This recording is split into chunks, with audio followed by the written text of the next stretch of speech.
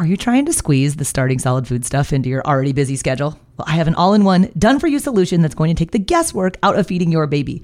My online program is called Baby-Led Weaning with Katie Ferraro. It contains all of my baby-led weaning training videos, the original 100 First Foods content library, plus a 100-day meal plan with recipes, like the exact sequence of which foods to feed in which order. So if you want to stop trying to piece all this feeding stuff together on your own, I would be honored if you would join me inside of the program. You can get signed up at babyledweaning.co/program.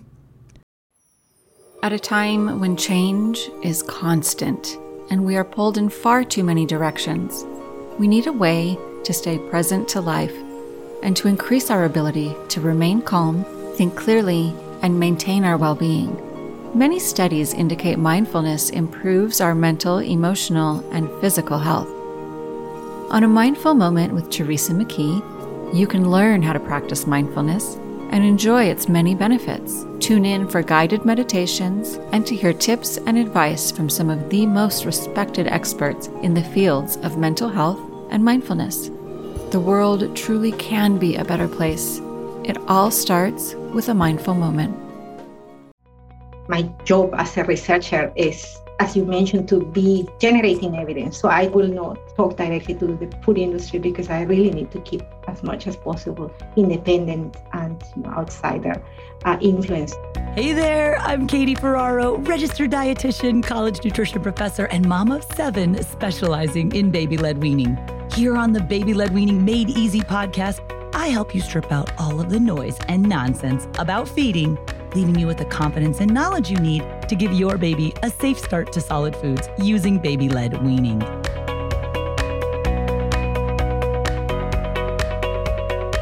Hello and welcome back. My guest today is Dr. Ada Garcia. She is a researcher and senior lecturer at Glasgow University in Scotland. And Dr. Garcia's work focuses on commercial baby foods in the United Kingdom. And I don't want you guys to be like, oh, this is just going to be an episode where they talk smack about commercial baby food. And there's a little bit of that. But I wanted to have Dr. Garcia on because she recently did a study looking at the impact of marketing claims on commercial baby foods. And what really kind of jumped out to me was that in this study, she found that in the United Kingdom, 72% of the snacks being sold to parents had baby-led weaning claims on the front of them. Now, that's certainly not the situation in the United States. Baby-led weaning is something that was originated with Jill Rapley in the United Kingdom. It means a little bit different, the term weaning in the UK versus the United States. And we've done lots of content and interviews with Dr. Rapley on that here on the podcast. But I was just interested how the marketing of these products differs a little bit in the UK versus the United States. And some of Dr. Garcia's findings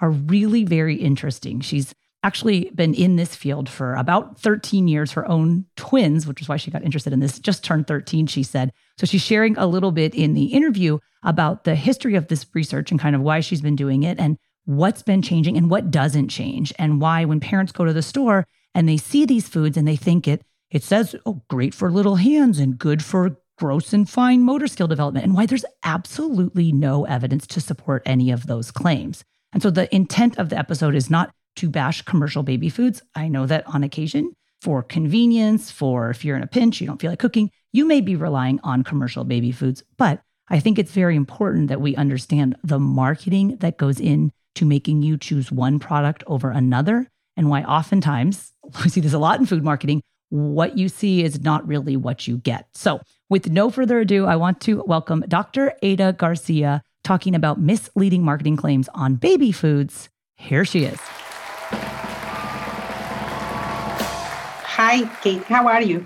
I'm so good. I'm really excited to chat about your findings about like misleading claims on baby foods in the UK, and we can chat a little about how that compares to things in the US. But before we get into that, could you tell us a little bit about yourself and the type of work that you do? Yeah, sure. I am a nutritionist. I come originally from Guatemala in Central America, but I've been in the UK for over 15 years and in Europe for about 20 years. I work as a researcher. I am an academic at the University of Glasgow, and my research focuses on infancy and childhood diets. I work both in affluent and less affluent contexts. So my whole idea is to generate evidence that informs programs, that informs recommendations. And I have done some work in the area of commercial baby foods here in the UK, thinking about the quality of commercial baby foods and recently about the extensive use of claims in commercial baby foods. And I know we were chatting before the episode today, and you were saying that you're a mom of twins. They just turned 13 boy-girl twins. I'm also a twin mom, so it's always nice to connect about raising multiples. But you had mentioned that you actually kind of got your start or your interest in commercial baby food as a result of them. So do you mind sharing any experiences about feeding your twins and how that might have informed your work today? Yes. Before I started working in this area, I wasn't really interested in baby food. I was doing more dietary fiber and other type of research with adults. But then I had the babies and I was traveling when they were around 7 months of age or 8. We were going up to one of the islands here in the Hebrides in Scotland, and I didn't have homemade food with me because I ran out of it. So I went to the canteen or the cafeteria in the ferry and I got a jar and I tried to give it to the babies and they will just not take it. They were absolutely in denial. And then I decided, okay, so I'm going to give it a go and I'm going to try this, how it tastes. And I just then understood why they didn't like it. It was just a mix of different fruit and veg, and it had a little bit of texture as well with bits and pieces.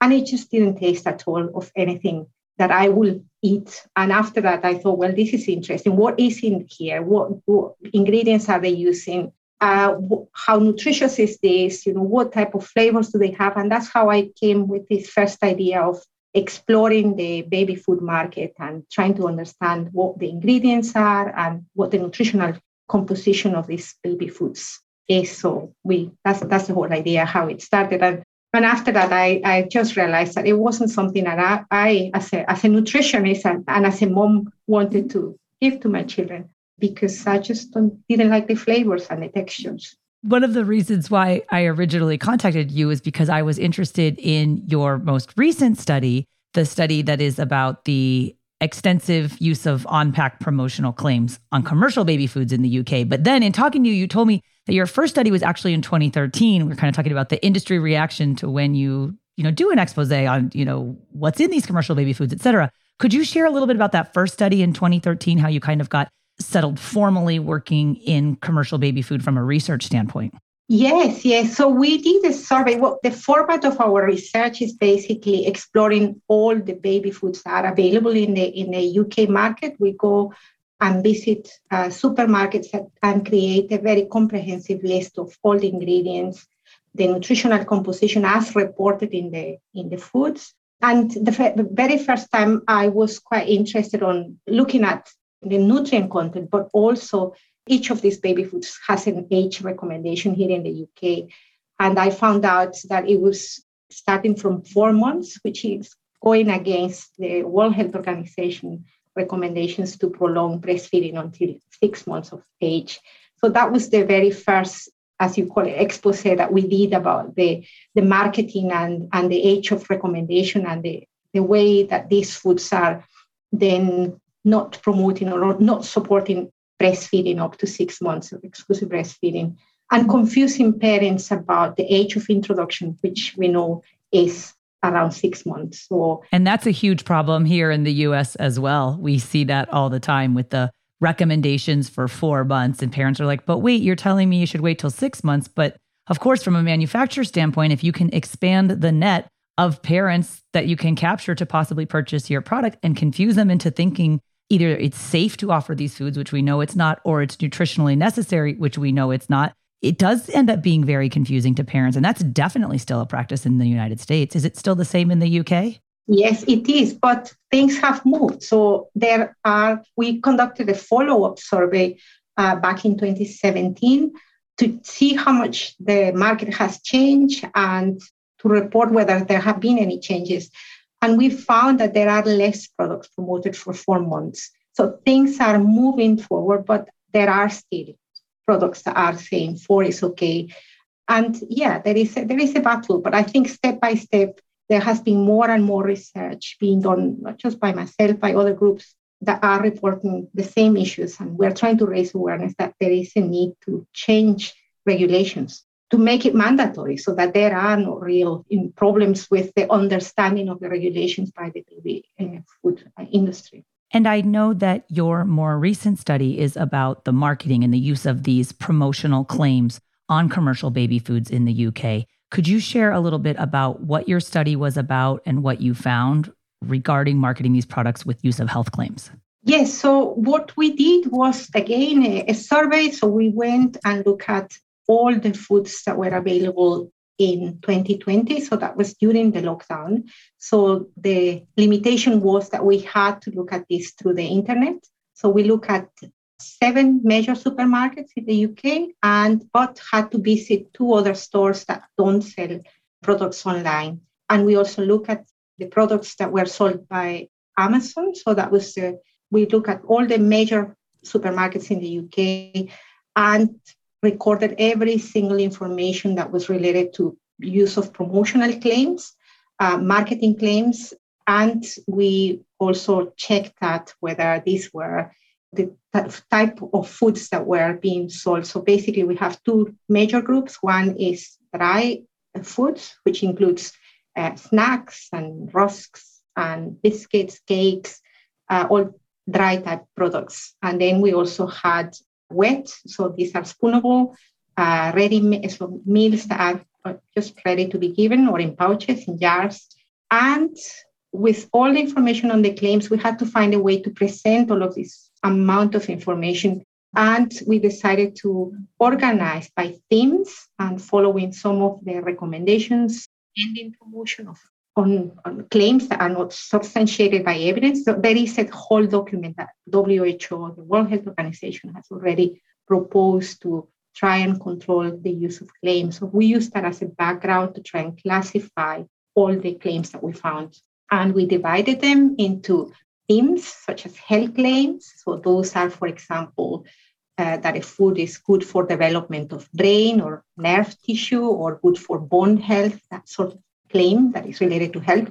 Then we also had nutrient claims, such as contains omega-3 or is high in calcium, that sort of nutrient, very specific nutrient claim.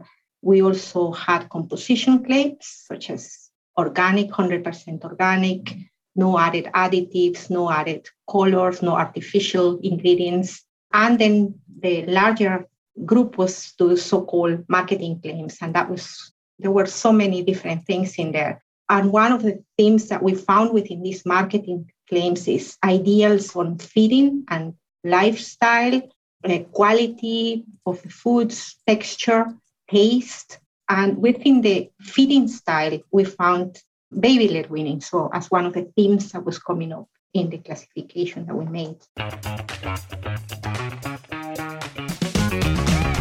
Hey there, I'm Dylan Lewis, one of the hosts of Motley Fool Money.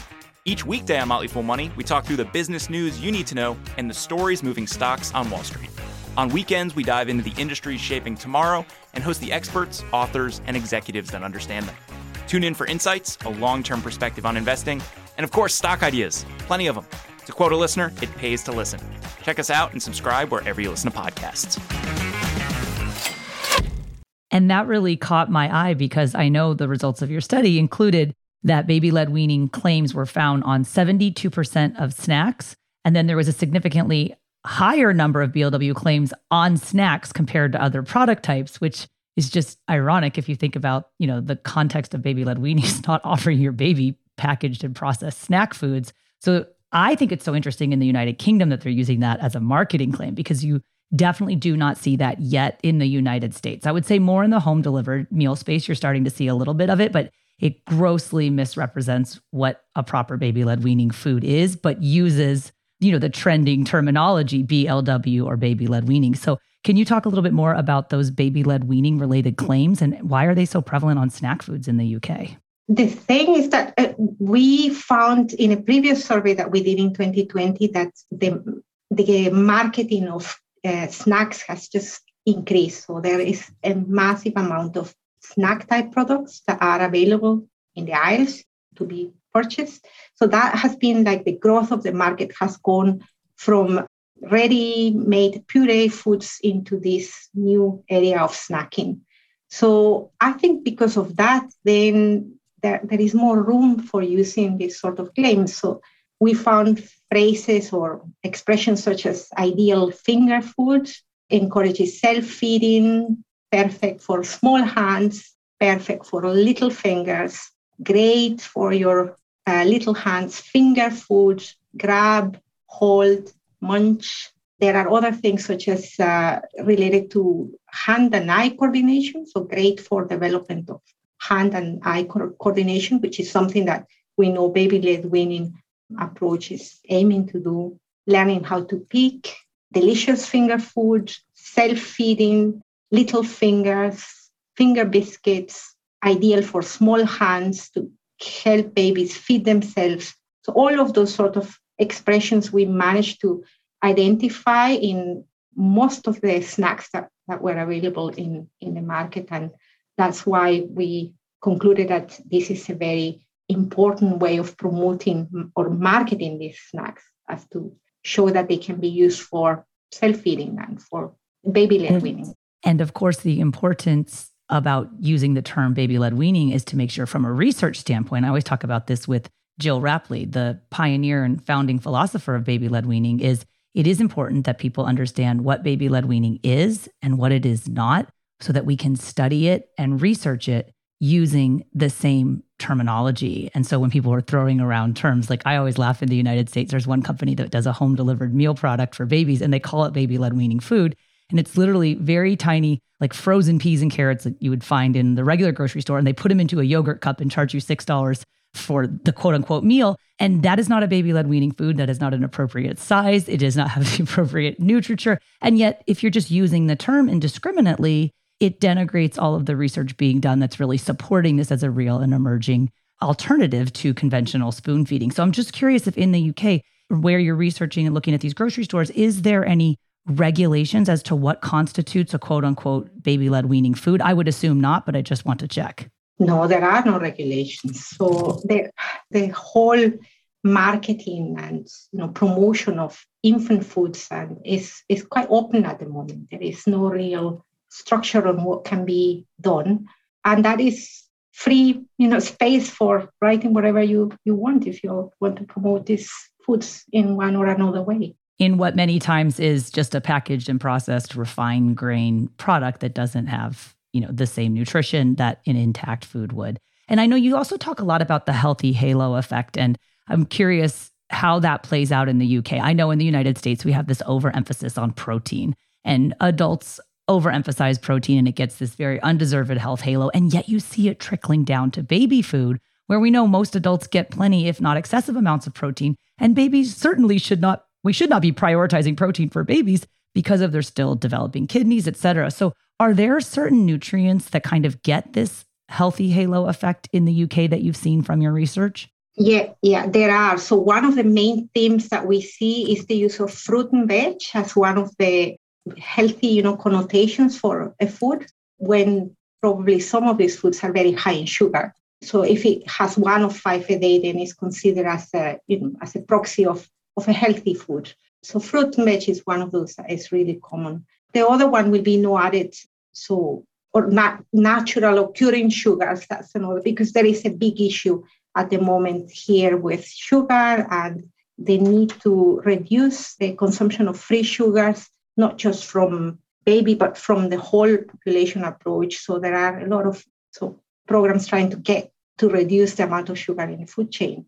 So that has been a major emphasis. I have not seen much in protein, but in baby foods, I haven't seen much. But in adult foods, that is a big thing here. And the sugar is an issue here as well. I know one of the areas I'm not laughing, but you go to the grocery store, there's an aisle full of yogurt. There's actual baby foods from one of our major national manufacturers, a name everybody who's listening in the US would know. And they make a baby food yogurt and it has added sugar in it. And it's like, how is this even legal? We know the guidance is no added sugars for babies until age 2. And babies can eat real, full-fat, whole milk yogurt without added sugar. How are they allowed to market a product that says it's for babies? And if parents, I don't think they should be getting their nutrition information from major food manufacturers, but if you didn't know any better, you wouldn't realize, gosh, not only is this product more expensive, but it's actually nutritionally inappropriate to be offering to your baby. And yet they continue to proliferate on our shelves, and it's a multi-billion-dollar industry. Yes, it is a massive problem because there are no proper,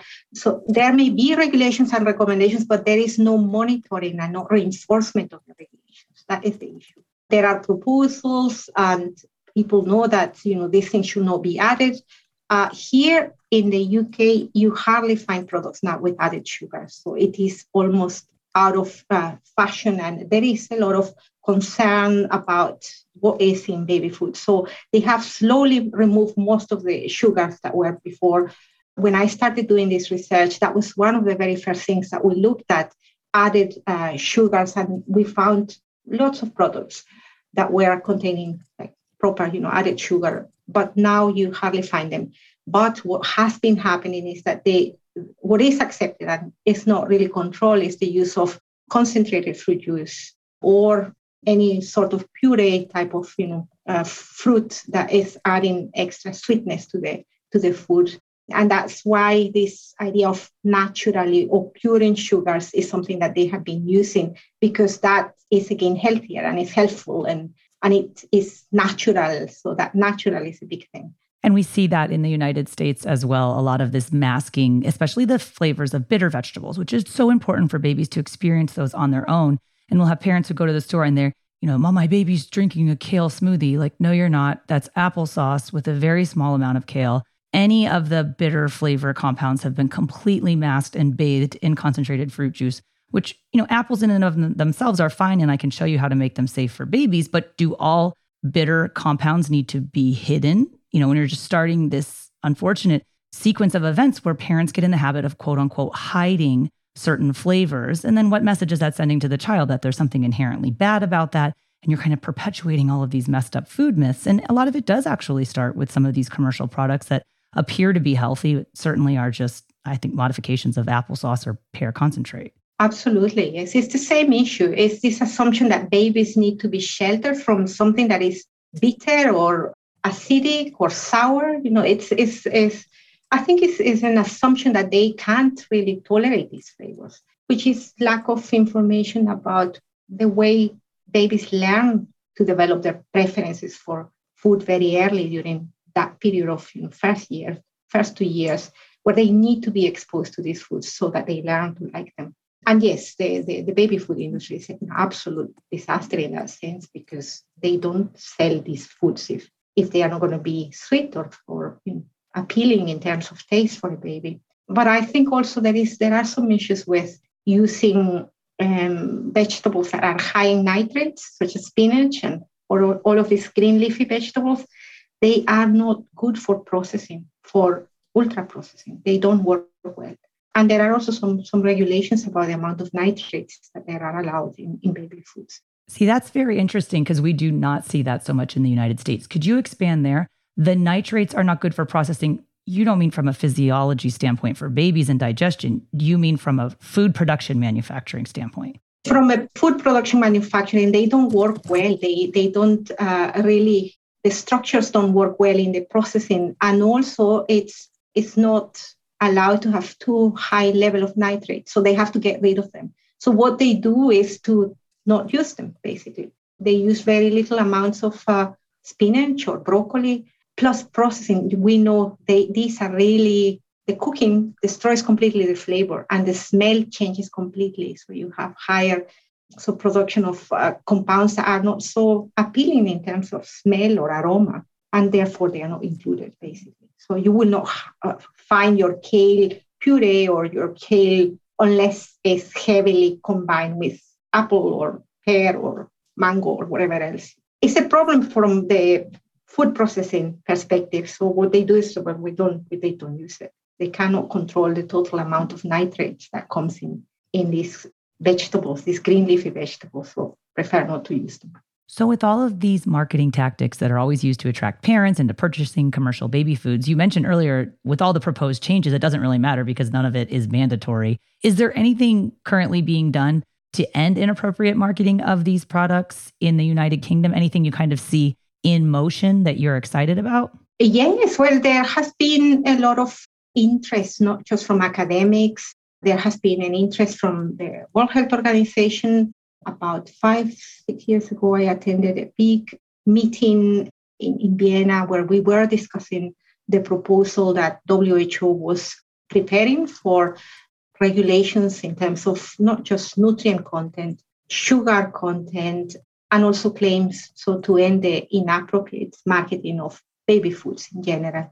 So that proposal is there. They have also developed recommendations for the food industry in terms of the things that have to be considered, the amount of sugars that have to be considered for the formulation of baby foods. And there is a whole set of research already gone into this and people working on this. But we had COVID in between and things just completely got out of touch.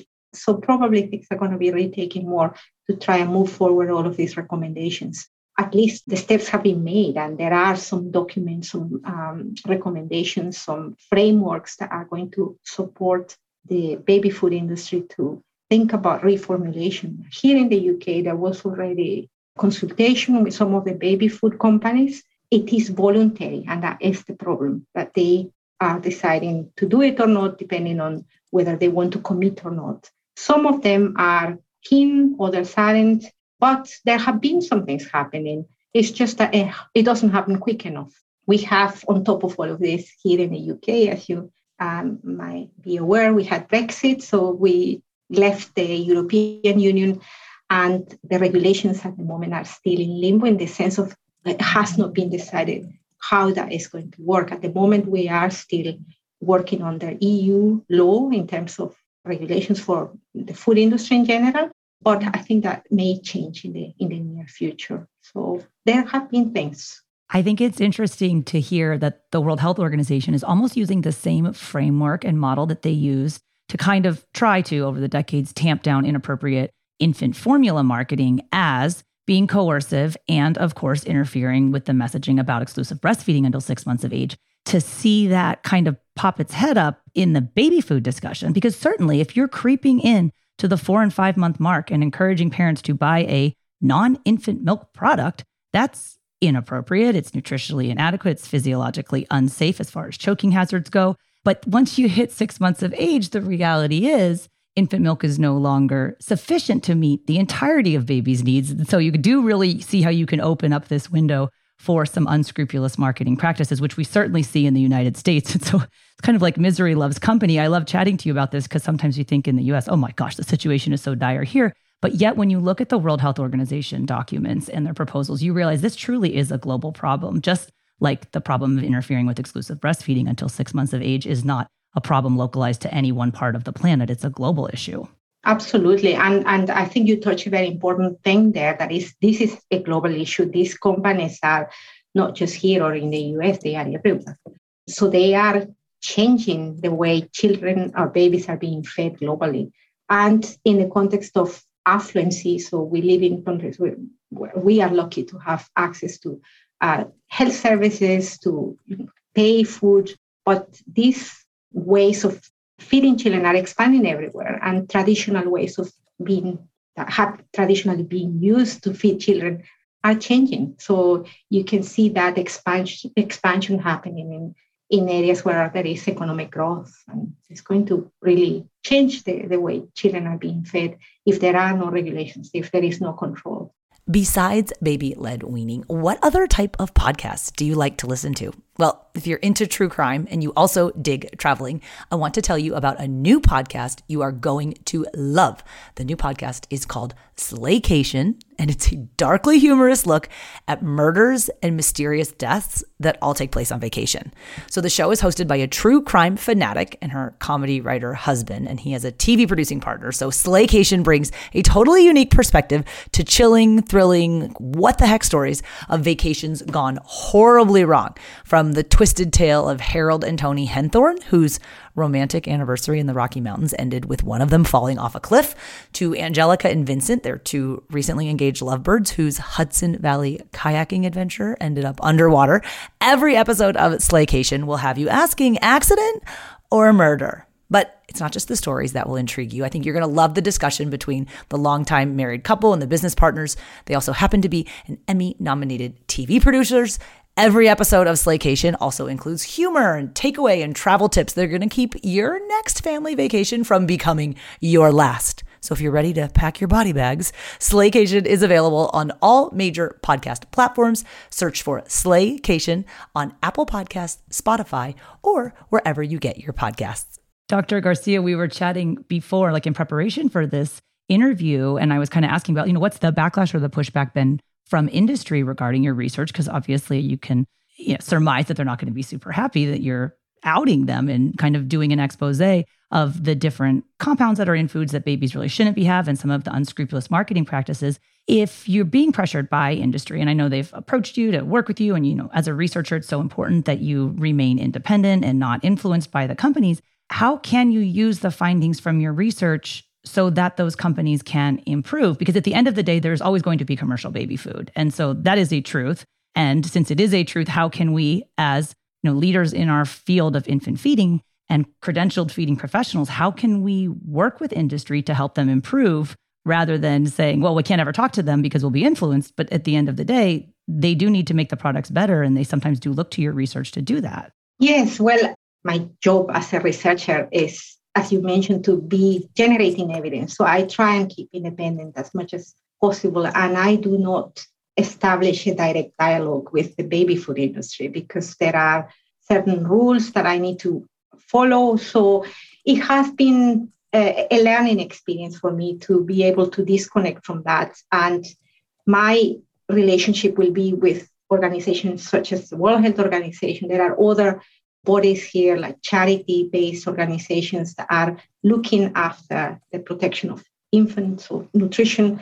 So through there, I do that kind of bridge into discussing the issues that are important, but I will not really talk directly to the food industry because I really need to keep as much as possible independent and outsider influence or so. It can be a bit worrying and you have to think about the legal implications, but as a researcher, I am confident about the quality of information that I produce. We have very rigorous procedures to monitor and to have double or triple checking on the data that we produce. And yes, so in that sense, I am confident that whatever I am producing is going to be of the best quality that I can.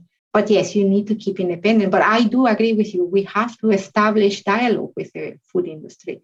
Probably not me directly, but through some other mechanisms, because they need to be on board. If we're going to expect a change, then it has to be a change that is going to be negotiated with everybody.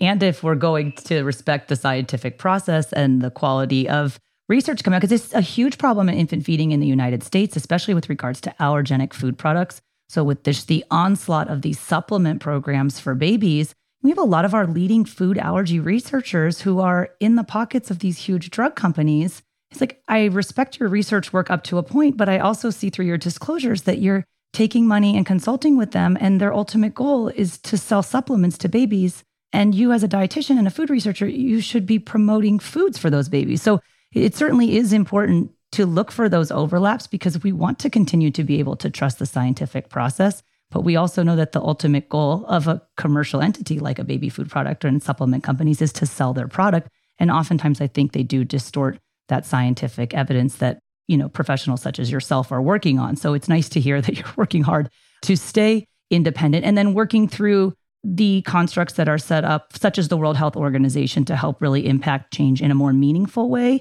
Even though I think it probably can be depressing because how long things take, right? Like you got interested in this when your twins were babies and they just turned 13. And like at the end of the day, it's kind of still the same thing. Yeah, it's quite depressing when you think about the amount of time that it takes to, bring a piece of research to life, the reviewing process. It's a process that will take 1 or 2 years to develop something. And then I try to promote as much as I can with press releases and stories that are going to hit the media, and then it becomes the point of discussion, but then it dies away. So you really have to keep it going. Yeah. But I think at least when I started this, there was very little in this area. There were almost no papers that were highlighting the issues, and it has grown, and it has grown in a positive way because now we are more voices shouting the same problem.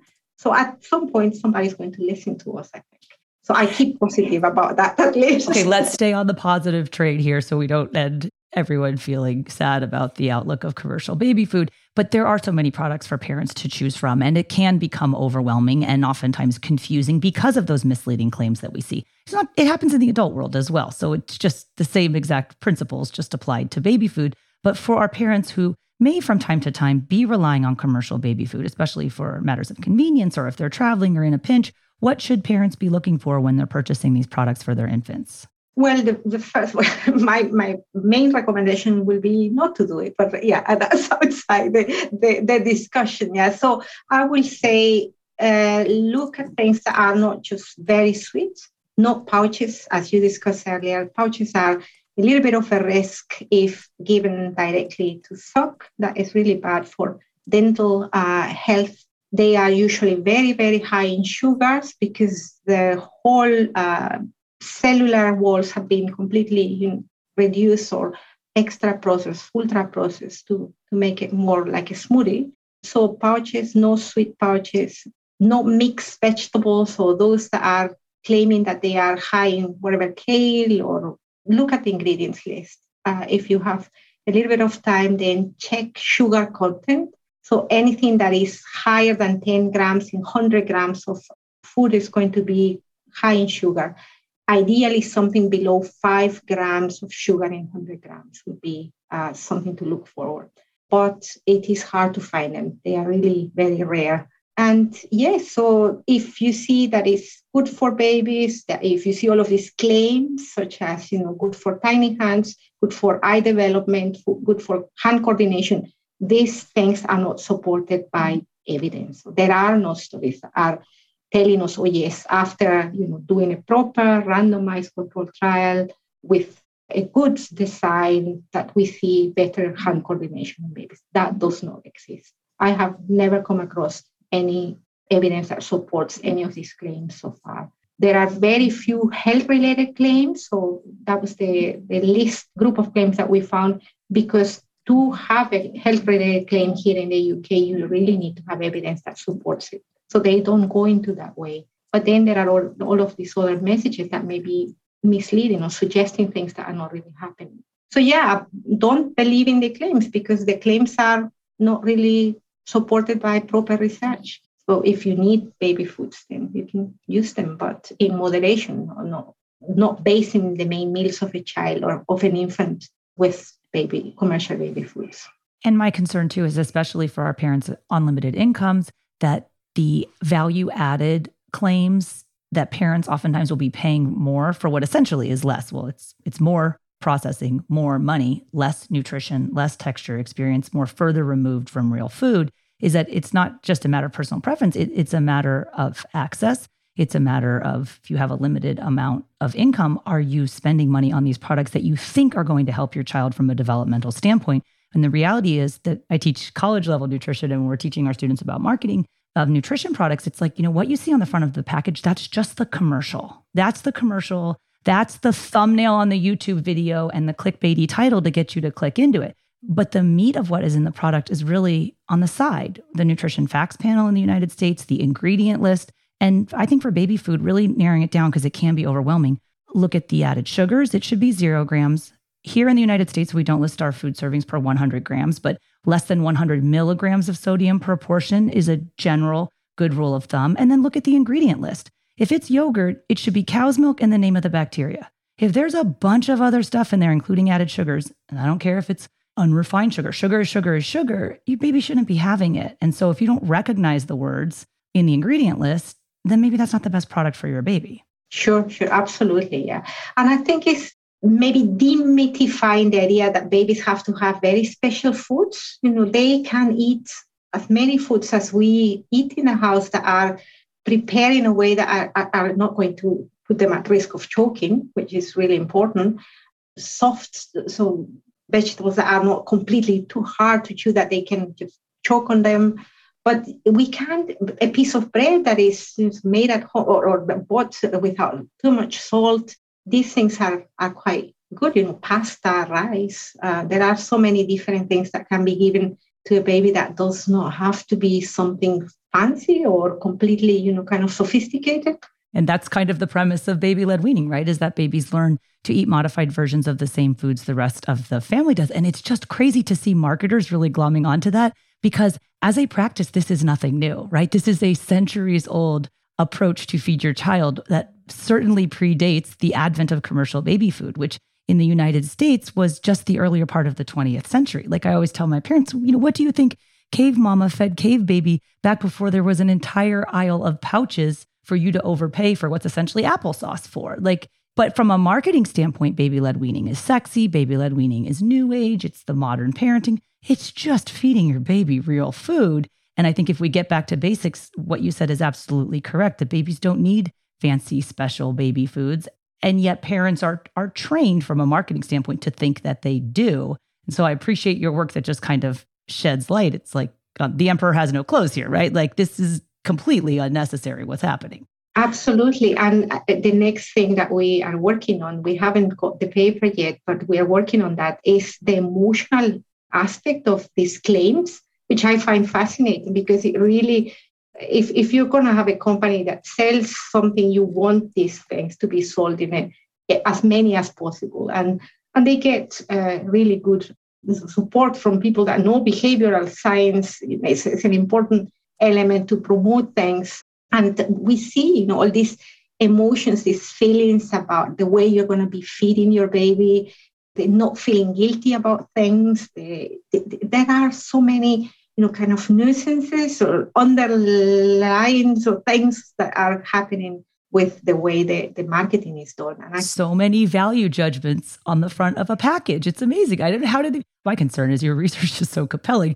Marketers are going to find it and use it for evil, which is to sell more products. But let's hope that doesn't happen. I have so enjoyed chatting with you. Thank you for your time. Tell our audience where they can learn more about your work and the issue with promotional claims on baby foods that you and your research team are doing there in Scotland.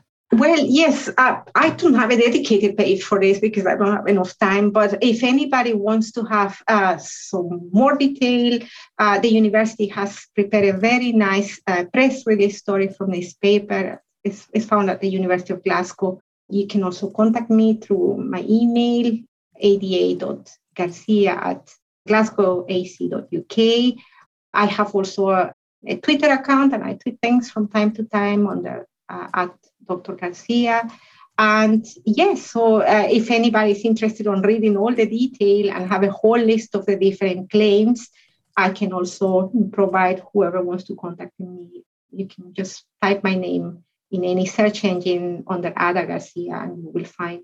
You are actually not that easy to find, I have to admit. This episode took a long time to put together, but I really appreciate it. And I'm going to link all of your resources that you mentioned on the show notes page for this episode. If you guys go to blwpodcast.com/250, you can find all of Dr. Garcia's social stuff. And then the press releases from your university are really nice too, because the research is so important, but sometimes it's very hard for parents to interpret that. So I appreciate you kind of breaking it down for us in a way that's easy to understand. And thank you again for the conversation. You are welcome. It was a pleasure.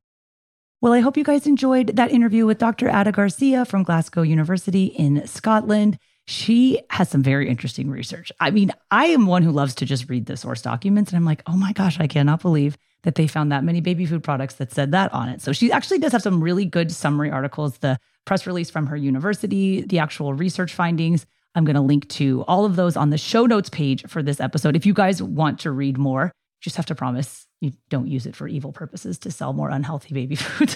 But that'll be all linked up for you at blwpodcast.com/250. Thanks so much for listening, and I'll see you next time.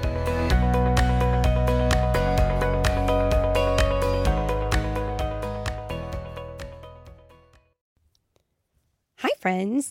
Are you looking for a new podcast? Maybe something you can share with your littles? Something that has some storytelling in it? Well, then look no further. We have Storytime with Philip and Mommy, where my son and I sit and discuss all the great books that you might love while we read them. So, Little Golden Books, Berenstain Bears, and even the new classics like Bluey. We sit down, we read, we discuss, and we have so much fun doing it. Come and join us. Subscribe wherever you get your podcasts.